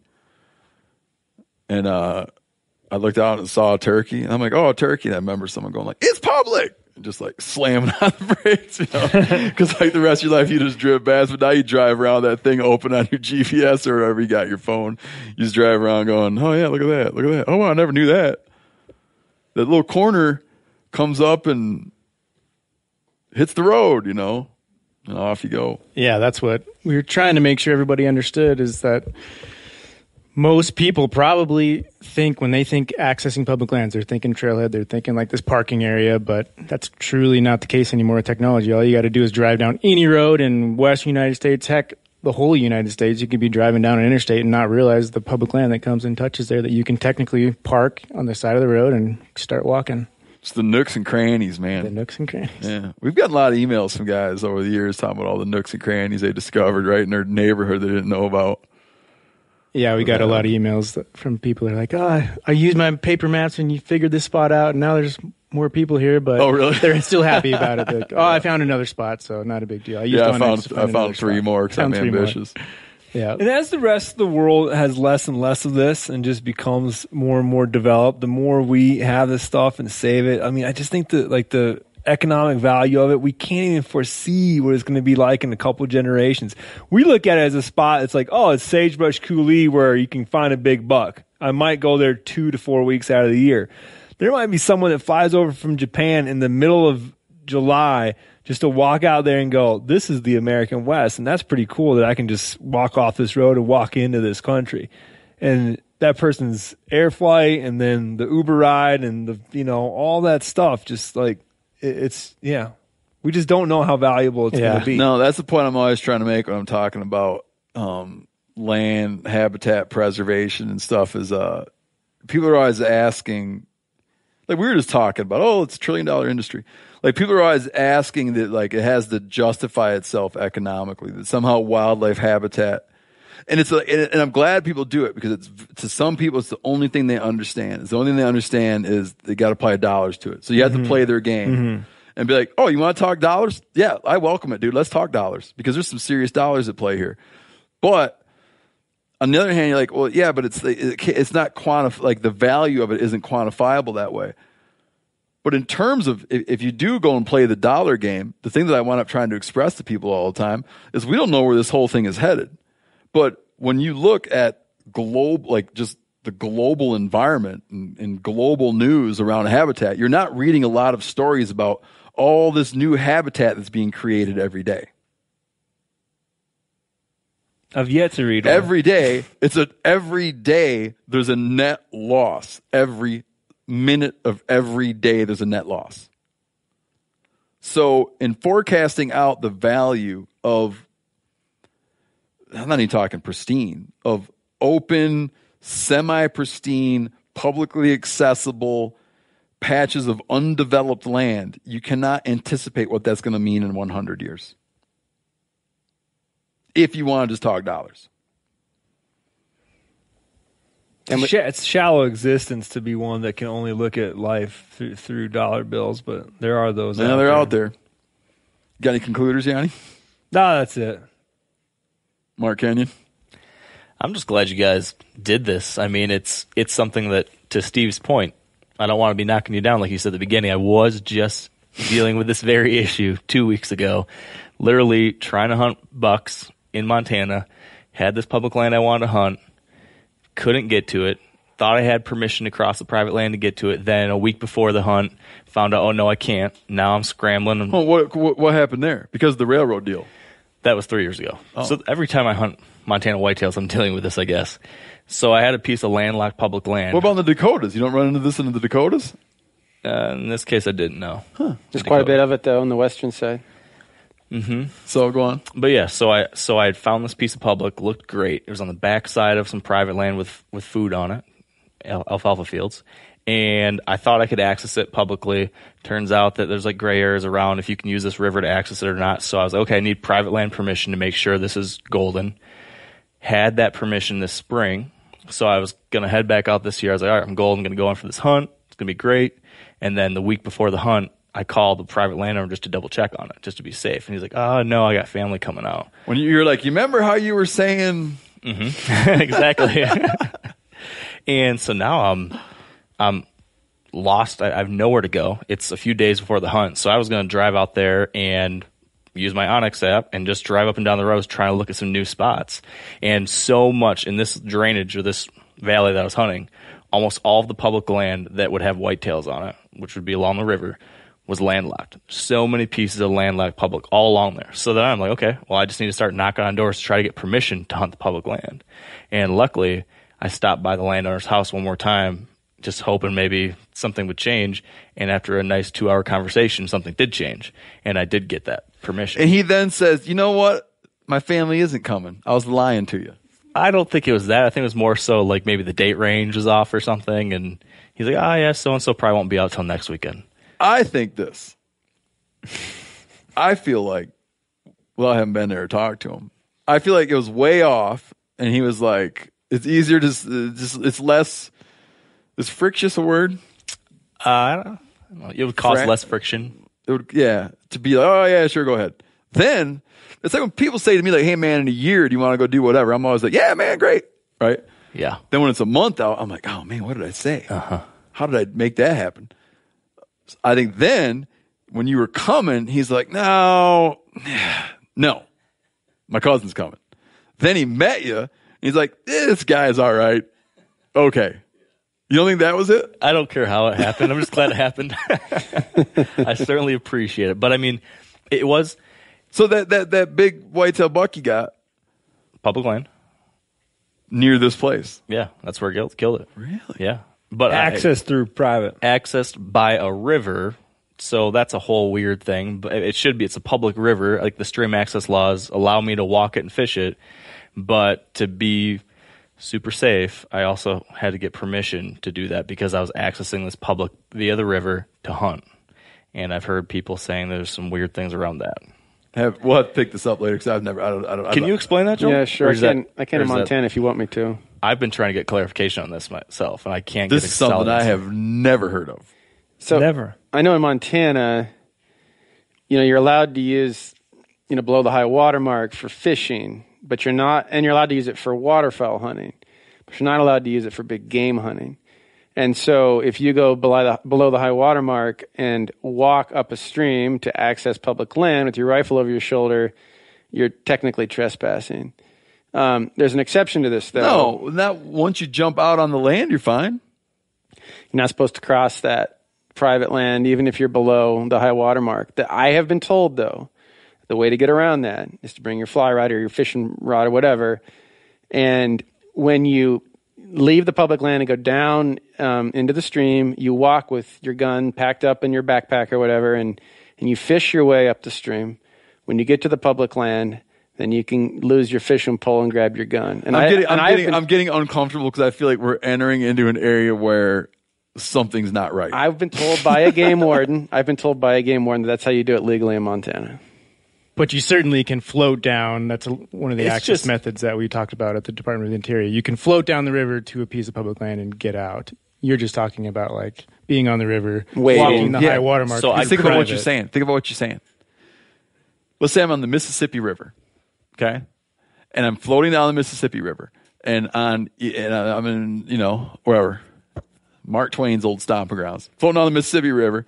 I got private land on each side. But then all of a sudden, whoop, here I am I'm down by the Daniel Boone National Forest. And I hop out of my canoe and go hunt. Be like, oh no, buddy, because you passed through private land in your canoe. You're now ineligible to access public property. So it's a state law issue, first off. So I don't know what's going on down there. But what I'm referring to is somebody like waiting. I don't know how that changes if you're in a boat and you do not touch the bottom. Okay. But it's every state's access laws are different. Every state's stream access laws are different, which is why we stayed far away from that. Right in Colorado, Wyoming, you cannot, with the exception of maybe a couple counties, you cannot. They don't have a stream access law that favors the public. It's the landowners are in control there, and so it's different in every state. But in Montana, some states you can't set an anchor. That's some right. states you can't hop out of your boat. That's right. And so in Montana, as I understand it, if you're going to walk down the stream through private below the high water mark to go big game hunting, you must fish while you are doing that. Okay. I was told the same thing. A game warden said the same thing, and I thought that was so bizarre. But yeah, I didn't want to risk anything, so I'll just get permission. That'd be a great episode, Steve. Listen, I don't know. It's not going to be a whole one, but listen. First off, we're going to have 1,000 emails. Not 1,000. We'll have a lot of emails. We'll clarify it for the next podcast. This will not go unclarified because I'm really struggling with what I'm hearing right now. But we will. Well, Joel, we will and I am report not, back. and I'm not a certified game warden. So No, and you haven't please verify this. And you haven't presented yourself. Yeah. You have not presented yourself as a subject matter expert on this particular subject. particular so please, side note that Mark Kenyon so innocently raised. please verify it. Yes.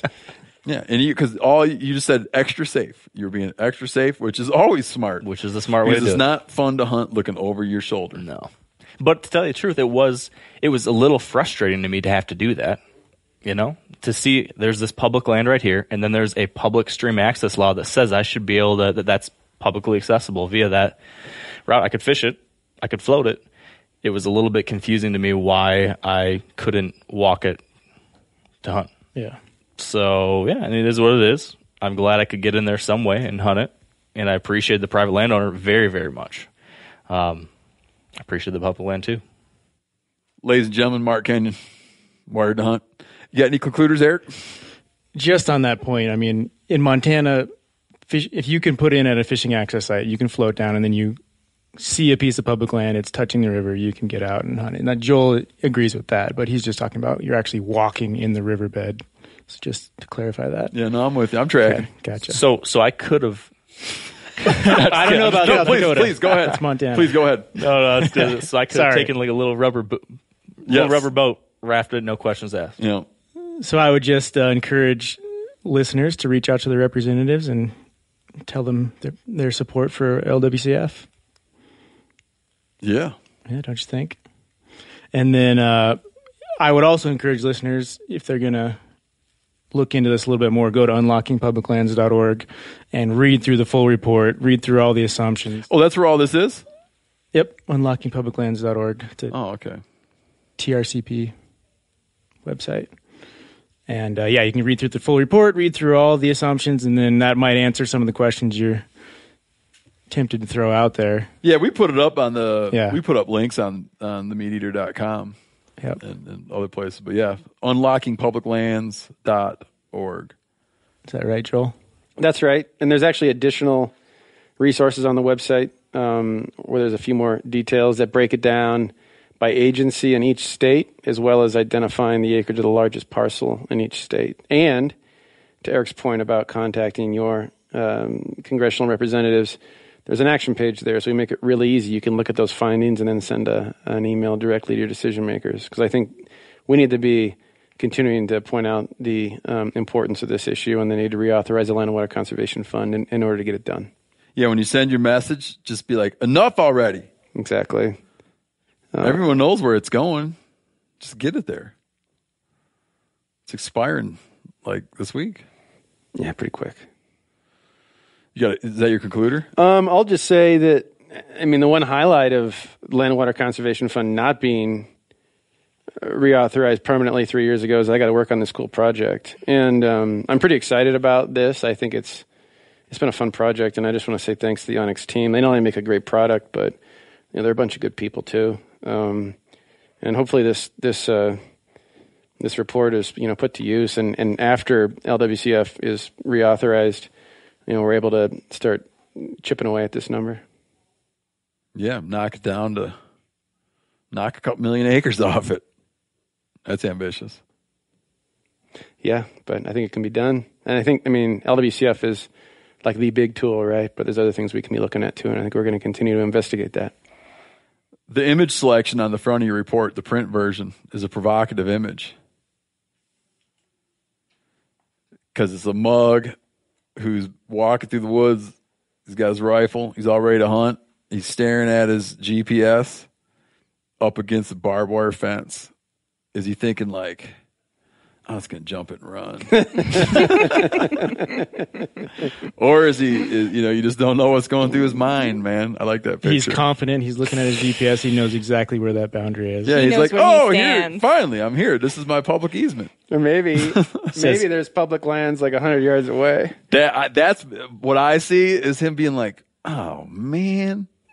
No, he was what he's saying is, oh man, I saw that huge deer over there 5 years ago when I had my paper maps. It's actually BLM across this fence. Yeah, what was I thinking?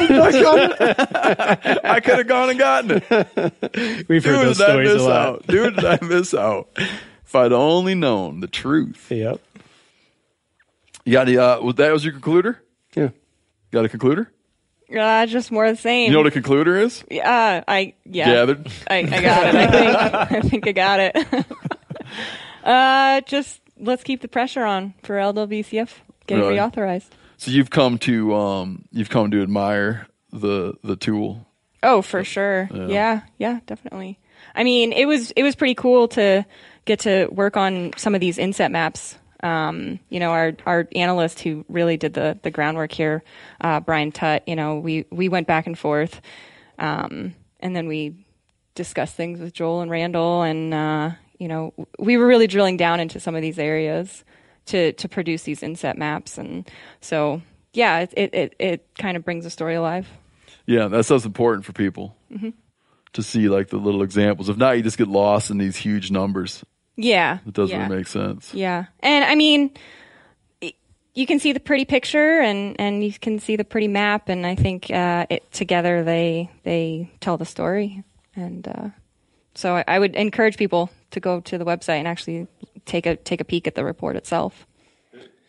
I got it. I got a little. The website when you're done. That'll be the last thing anybody says. I'll do that. I got a little anecdote for you here, just real quick, based on the inset maps that Lisa mentioned. So on this 30 Mile Creek one, we actually found a 40-acre parcel that's not on the BLM maps. And one of the things that we kind of uncovered through this project is all these emergent findings. You're like, whoa, where did that come from? And this is one of them. So on the Beavertail to Bearmouth example, there's this Department of Transportation example. And we were trying to figure out, well, how are Department of Transportation, Montana Department of Transportation lands managed? Are they open to the public or are they closed? Like, are they managed like DNRC lands? And come to find out, yes, access is the same between Montana DOT and DNRC lands unless posted otherwise. However, in talking with the Montana Department of Transportation, they're like, yeah, there's these parcels that we own, we bought in the 60s and 70s, and we don't even know we have them. And and people call us now and then asking to buy them, and that's when we realize we have them. And then after that,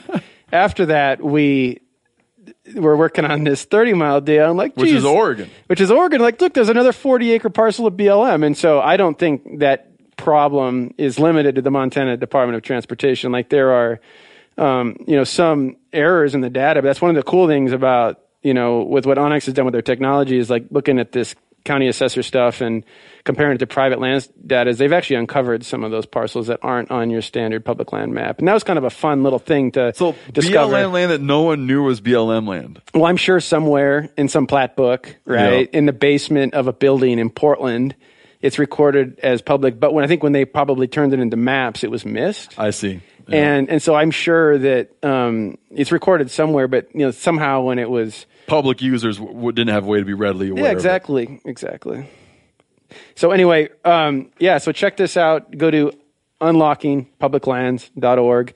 Look at the findings, but also be sure and send a letter to your decision makers to reauthorize the Land and Water Conservation Fund. It's our most powerful public access tool. See, that's going to be the last thing anybody says. I couldn't let it go. I had to say, I feel like I'm not doing my job. I appreciate that. That is the last thing anybody says is what Joel just said. Thank you. You're welcome. Besides what you just said. Yep. Oh, wait.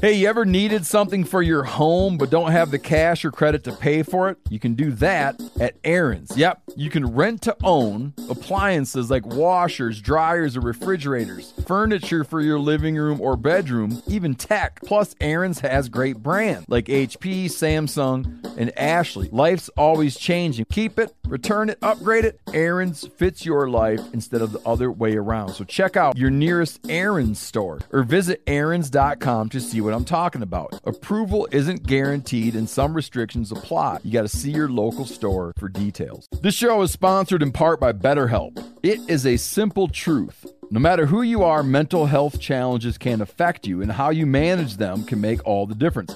That's why everyone should have access to mental health support that they need, and that meets them where they are and helps them get through challenges. BetterHelp provides online therapy on your schedule. It's flexible, it's simple to use. You can connect with a licensed therapist selected just for you. Learn more at betterhelp.com. That's betterhelp.com.